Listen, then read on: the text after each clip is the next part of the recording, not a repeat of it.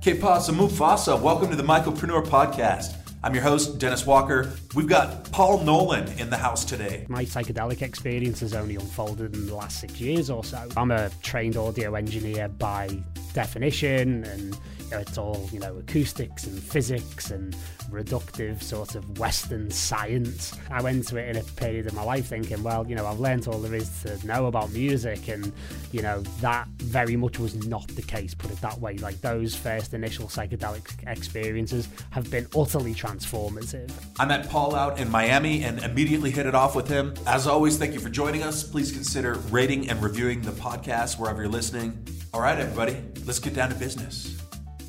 K-Pasa Mufasa, Paul Nolan, international DJ and head of Microdose Music. Welcome to the Mycopreneur Podcast. How are things in Los Angeles today, Paul? Well, I wouldn't know because I'm in Liverpool in the UK, but Los Angeles, when I left it, was very, very cool indeed. Well, I mentioned that because I was invited by our mutual friend Cynthia to hang out with you in Los Angeles, but I was unavailable. So we're going to have to put a pin in that, or I'm going to have to fly out to Liverpool, and I'm sure there's a Beatles museum there that I'd enjoy as well. So. One or two. Yeah, we're known for that, yeah.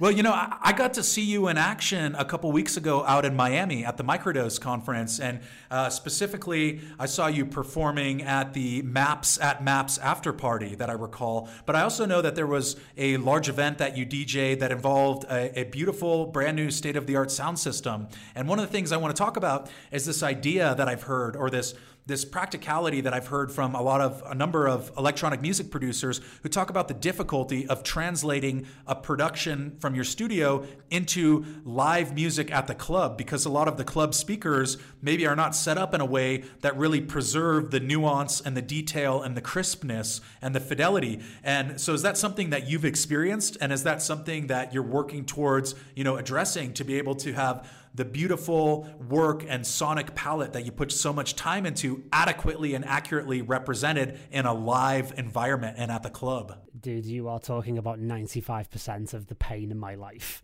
quite frankly, is trying to get things to sound in the club how it sounded when it left the studio. That's kind of like my life, and it's all about translation at the end of the day. And, I work in a number of different facets in the industry. So one of the big projects that I work with, I am a consultant and sort of an artist in residence, really, for a German production company or a German manufacturer called D&B Audio Technik, who make sound systems, make some of the best sound systems in the world. And one thing that we've been working on, which is the system that I performed on at Wonderland, is an immersive audio system called Soundscape. So Soundscape is the same sound system that the likes of Kraftwerk and Bjork use on tour. And I've been working with them for the last few years to try and adapt this surround sound technology into the club environment. And the whole reason behind it is because when you go to the club, you actually are hearing mostly a mono sound system still. You're still getting basically hit in the face with one channel of audio. And that makes the translation process from, a couple of stereo speakers in a studio into a mono system in the club a little bit challenging sometimes. So what we're trying to do is not only preserve the nuance of what happens in the studio, we're trying to enter a whole new dimension.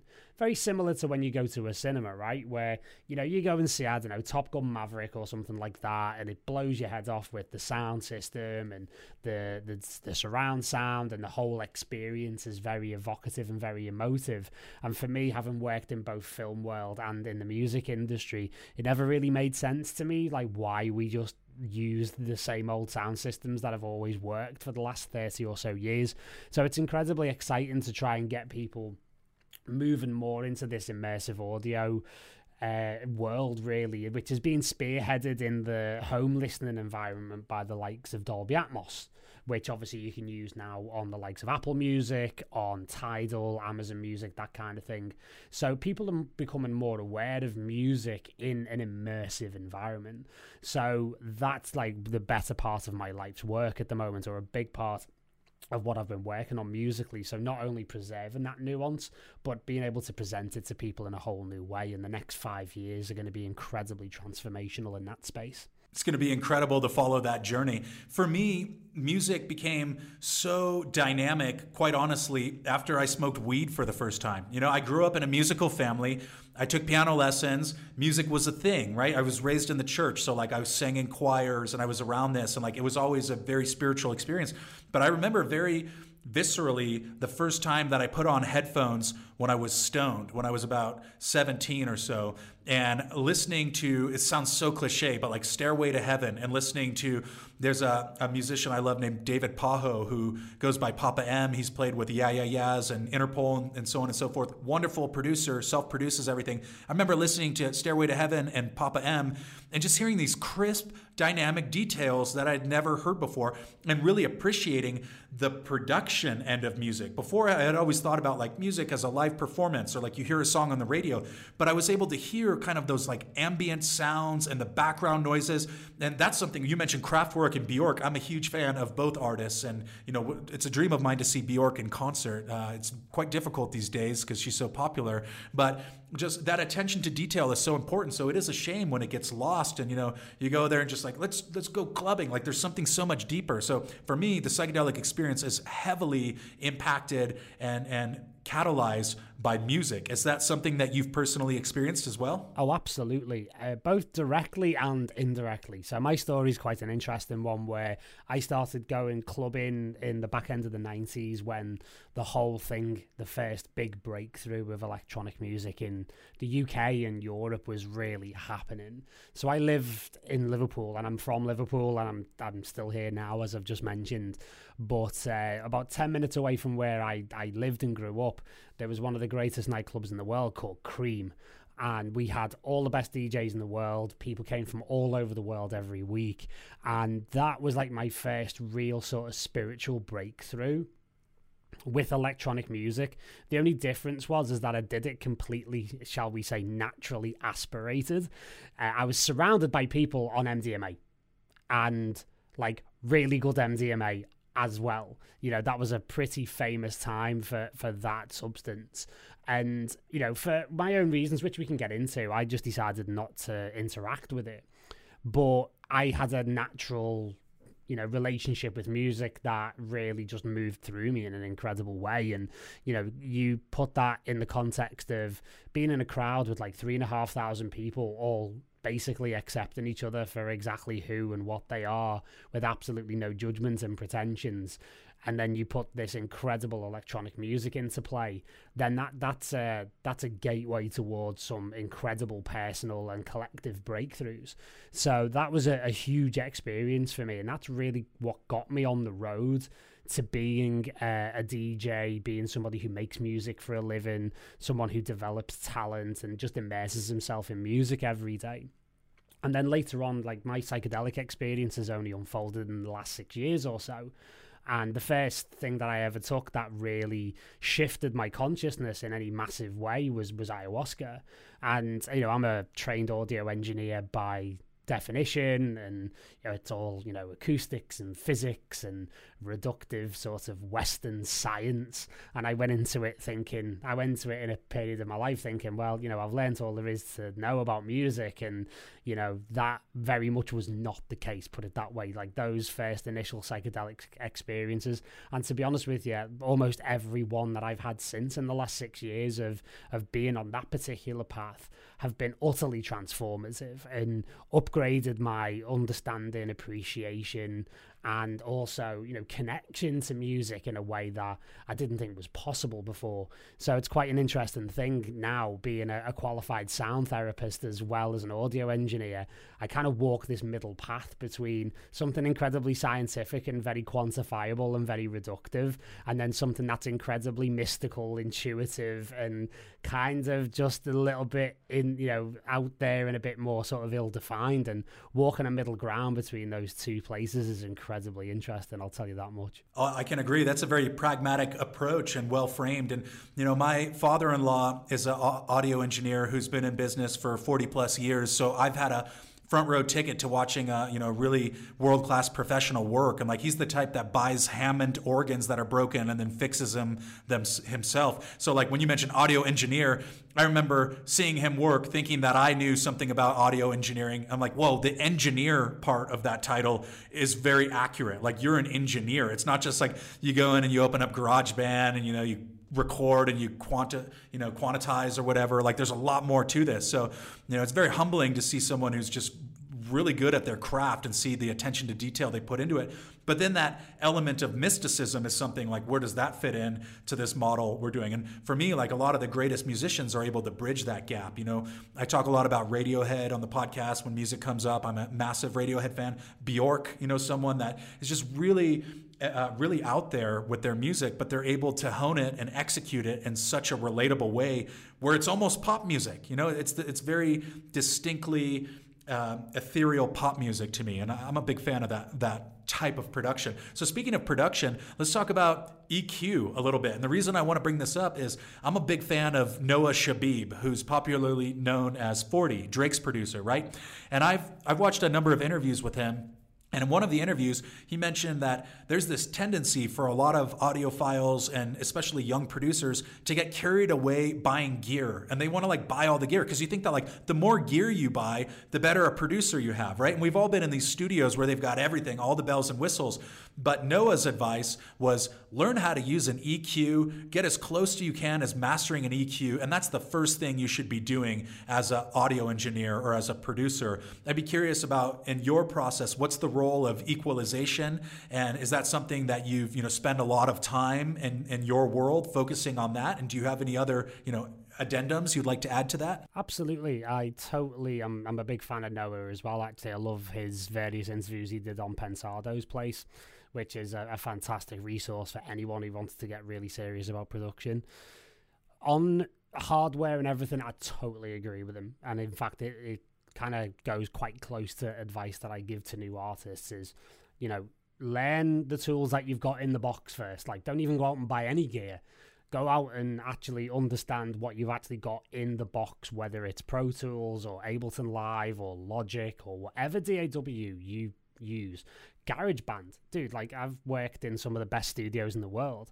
I used to call the Village Studios in West LA my home, and that's where Smashing Pumpkins did Melancholy, and the Chili Peppers did Californication, and I've produced some stuff out of there, and the commonalities of technique are all the same, right? And what I tend to do, and it's funny because I've learned a lot, I've learned almost everything that there is to know about EQ in terms of musical applications, technical applications, that kind of thing. And then I've evolved as both an engineer, as an artist, to basically throw all of it out of the window.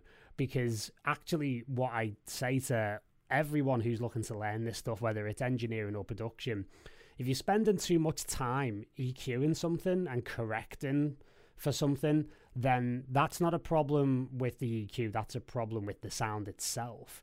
So I actually put the emphasis far more on capturing the source as close to how the finished article should sound before you even reach for the EQ.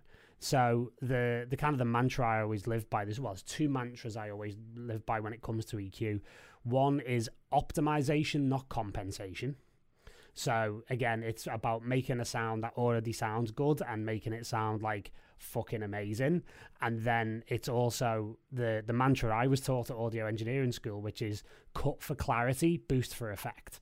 And that has served me incredibly well because, EQ, good use of EQ is always about creating space. It's not about correcting or compensating for a poorly recorded or a poorly captured source, essentially. So I put probably about 70 to 75% of my efforts in any sort of production on the raw sound source itself. Therefore, the EQ is incredibly simple. In fact, a lot of the time, it's just a little bit of filtering and a little bit of a nudge here and there, and that's it. So, it's definitely, a very easy one to overdo, especially early days. And you learn to, over time, get simpler and simpler and simpler to the point where you're almost hardly using the thing. Awesome. You know, I got to say that the most inspiring studio I've ever been in is Daniel Lanois' studio, if you're familiar with that name. Familiar with and him, yeah. He's got an insane setup at his house in Los Angeles, and he just does everything at his house. And so much of what he emphasizes comes down to capturing that spirit, like capturing the spirit. So when he was producing one of the U2 albums, he would have all of them sing together before they did anything. They would just have everybody, you know, get in a circle and harmonize and sing together and get on the same page. And like, it was just, you know, hearing him break it down about the process and kind of seeing, you know, I got to stand next to him while he was premiering some stuff he did with Venetian Snares, who's a wonderful artist from Canada and just so far out there. And this was during a period where he's doing a lot of pedal steel guitar, which I'm a huge fan of, but kind of like seeing that approach to it. Daniel Lanois he has a very spiritual approach to what he's doing, right?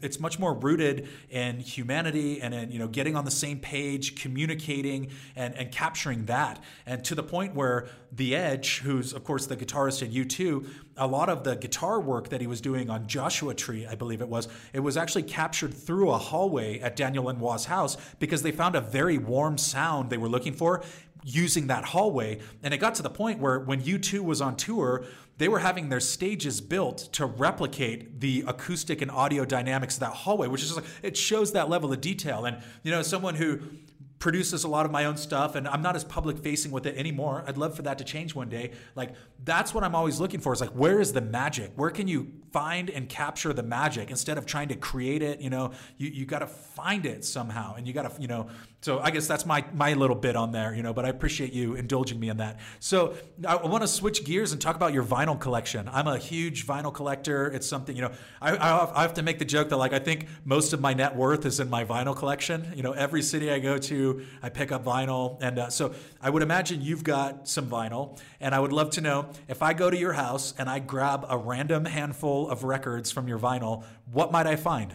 Dude, you are going to be so disappointed. I literally 2 months ago sold my vinyl collection. I understand. It's not the first person who's told me that. Yeah. But yeah. I mean, I didn't do it willingly. I will tell you that. And what I will say is in a former life, I was essentially John Cusack in High Fidelity. That was my life for about 2 or 3 years where I worked in record shops. I owned a record store of my own for a couple of years, specializing in electronic music vinyl. And, you know, what I can tell you is I've had the strangest experience since selling the collection. I've actually realized that the vast majority of it is still up here. And I can still kind of visualize large parts of that collection and can summon them on command. So it's very strange. It's like, this is a DJ's brain you're talking about here. A DJ's brain is pretty much just the biggest playlist ever, you know, ever assembled. And the ability to kind of link one thing to another thing becomes very, very strange, almost borderline surreal. So I sold around 2,500 pieces, and I basically kept the 500 that you'd have to prize them out of my cold dead hands, basically. And a lot of it is really sentimental, you know, early 2000s, late 90s trance that was part of the making of me. There are some classic productions and it's such a funny thing now because I look through them and it's like, you know, all of my heroes, like on the DJ side of things, like Sasha, for example, and people like that, Junkie XL, like these are all people who I went on not only to work with, these are people who I now consider to be friends of mine. And if you'd have told me that when I first came into those records, you know, 25 years ago, I wouldn't have believed you. So, you know, there are those like really, really rare sentimental pieces that, you know, really sort of represent my own journey through, you know, 25 years of electronic music, both in this country, also a lot of American imports as well, because I loved the West Coast house scene around the early 2000s. Labels like Greyhound Records, Siesta, amazing artists like H Foundation, and just that really beautiful sort of hypnotic, organic, quite tribal house sound, which I still love to this day. So if you were to grab a random handful of what's left of my collection, that is exactly what you'll find. Awesome. Yeah, I've been learning more and more about it, but having gone to school in San Francisco, I got to see a lot of touring artists, right? I got to see Actress comes to mind as like someone who's kind of like a UK producer, but I had friends, one of them has gone on to be on the Stones Throw label, which you're probably familiar with. So there, there's a lot of overlap with like Warp Records and like more of this kind of ambient electronic experimentation. So back in college, I was listening to Boards of Canada, and Aphex Twin, of course. And when you had mentioned earlier Smashing Pumpkins and Red Hot Chili Peppers, that's more what I cut my teeth on, being a, San Diego young man growing up listening to alternative radio. And I've gone on to not only see a lot of those artists, but, get to meet a bunch of them too, which has been great. And these days, like, I'm really trying to push the envelope by finding more eclectic, like international, global sounds, right? So that's one of the things when I travel, I always find a record store and I go for the stuff I've never heard of. I want to grab local artists. I want to grab stuff. My ultimate goal is to find as much stuff that's not digitized as possible, because you're buying something, an old record from the Soviet Union that you found that has choirs on it, and I like to sample some of that stuff. I think it's fun, and I digitize them too. I have one of those USB connections with my record player, so I found a number of records. Like I was over in New Delhi, India, and I had to go through the back of a shoe repair shop and up a flight of stairs to get to the record shop, and I'm pulling Rajasthani folk music and field recordings of polo games and Kathmandu, and I'm like, this is amazing. Like, where is this on the internet? So something that is very important to me is to like this idea of archiving and of preserving and digitizing, and that's something we could talk about in the future. So one thing that I'd love to dive into at this moment is let's talk about this Microdose Music record label that you're involved with. It's something that is being rolled out in the near future. We got to chat about it a little bit in Miami, but what's going on with Microdose Music, and when can we expect to start seeing some events that we can all attend? Yeah, so at the moment, we've obviously made the official announcement. I did the first performance of an album that I've put together, which will be the first release on Microdose Music. So that's what I performed on the D&B Soundscape system. I also integrate audio reactive visuals using a platform called Volta, which actually, the whole thing is meant to be an integrated and immersive experience. So Microdose Music is a specific record label for music that is primarily meant for psychedelic therapy. So it's kind of a first of its kind label because, the guys at Microdose, Richard Scaife, who I'm working with on it incredibly closely, and also Nick Earls, who DJ'd with me at the MAPS fundraiser that you mentioned earlier, which was possibly one of the most fun gigs of my entire career, if I'm being completely honest with you. I'm still trying to recover from that gig, if I'm being honest. Where the three of us came together and worked out that actually there's a big hole here in the need for music that's specifically created for guiding people through psychedelic experiences. And obviously there's artists like John Hopkins who literally made an album called Music for Psychedelic Therapy, but this music has been in existence for quite some time. If you roll in various conscious communities and stuff like that, you'll hear a lot of it played at ceremonies. You'll hear it played in like sort of almost a DJ format at certain points in time as well. So we really want to tap into that and curate and really try and be a bit of a tastemaker in that area, but also make music much more accessible to therapists, because it was my first time at Wonderland, and it was such an amazing experience being around so many people who were so aligned in this sort of nascent movement that's happening. But the main thing I heard from people who are conducting psychedelic therapy is that the biggest thing that they're struggling with is music. And their exact words a lot of the times were, well, look, Paul, we're therapists, we're not DJs. We're not very good at curating music. And, we heard things like, say, for example, certain modalities, expressly only allow therapists to use things like classical music. And it's like, well, that's great if classical music is your jam and that's what speaks to you. But that's not the case all the time, right? So, for us, it's about making incredible music made with that specific intention. available to, make it available to therapists as well as people who can listen to it and use it for their own functional purposes as well, whether it's meditation, yoga, anything like that at all. So yeah, that's kind of the idea behind the whole label. So, diving into, let's round out a little bit now. We're kind of hitting the sweet spot. But I guess one of the things that I wanted to ask you about is, some of the projects that you're involved with that you can speak about. What are some other things coming out of the Paul Nolan sound universe that people can look forward to? Well, yeah, I mean, there's a lot going on because, as I say, with everything that happened, Microdose, Wonderland, it's been an amazing opportunity to kind of show people what I've been doing, and it's kind of opening a lot of doors.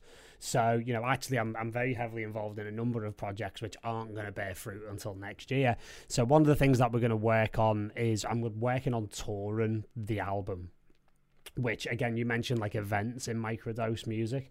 Like, that's kind of what we're looking towards. Where, I've had some offers to go and play the live show and do some album playbacks at festivals next year. That's something that I'm actively working on, and actually one of the things that looks very, very likely for next year is going to be a hell of a lot of DJing, a hell of a lot. And I think the MAPS fundraiser in Miami has a lot to answer for, because it was just such just one of the wildest parties I've played in a long time in an amazing way. And as I say, like halfway through that party, I looked up, and it's a 3-hour set that I'm playing, and one of the most surreal moments of my entire career, I look up and in the corner there's Paul Stamets and Rick Doblin dancing like there's no tomorrow. And it's like, this shit's gone pretty weird here. This has been a bit of a wild week. And then off the back of that, that's come a lot of DJ opportunities. So, I'm going to be stretching my legs quite a lot, having taken, by force 2 years off the road. So the touring schedule's looking pretty busy. The studio schedule's looking really busy. There's another record label that I'm looking to launch next year, because I own a platform where we develop and incubate talent. And that's a specific record label to release the members of my platform, which is called MYT, Make Your Transition.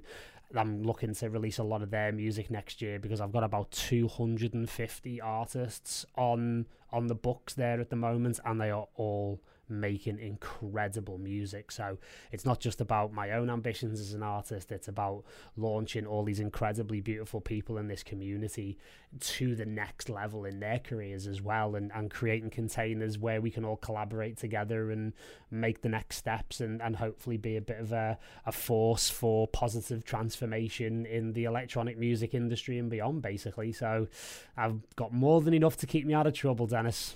Phenomenal. Well, thank you so much, Paul Nolan, international DJ and artist development specialist, for coming onto the Mycopreneur podcast. It's been a pleasure. You're welcome anytime, and we'll be following your career with great interest. Thank you very much. Thank you very much, Dennis. Really enjoyed it. And that is a wrap. Thank you for sticking around to the bitter end. It's very sweet of you to commit so thoroughly. Don't be a stranger. Let me know what you thought of this episode, and please consider checking out the substantial backlog while you're at it. You can reach out to me via email, mycopreneur@gmail.com, or hit me on any of the numerous social platforms that I'm currently active on. @Mycopreneur Podcast is the handle on Instagram and Twitter. Thank you all very much for sticking around. Have a wonderful day. I'll see you back here next week on the Mycopreneur Podcast.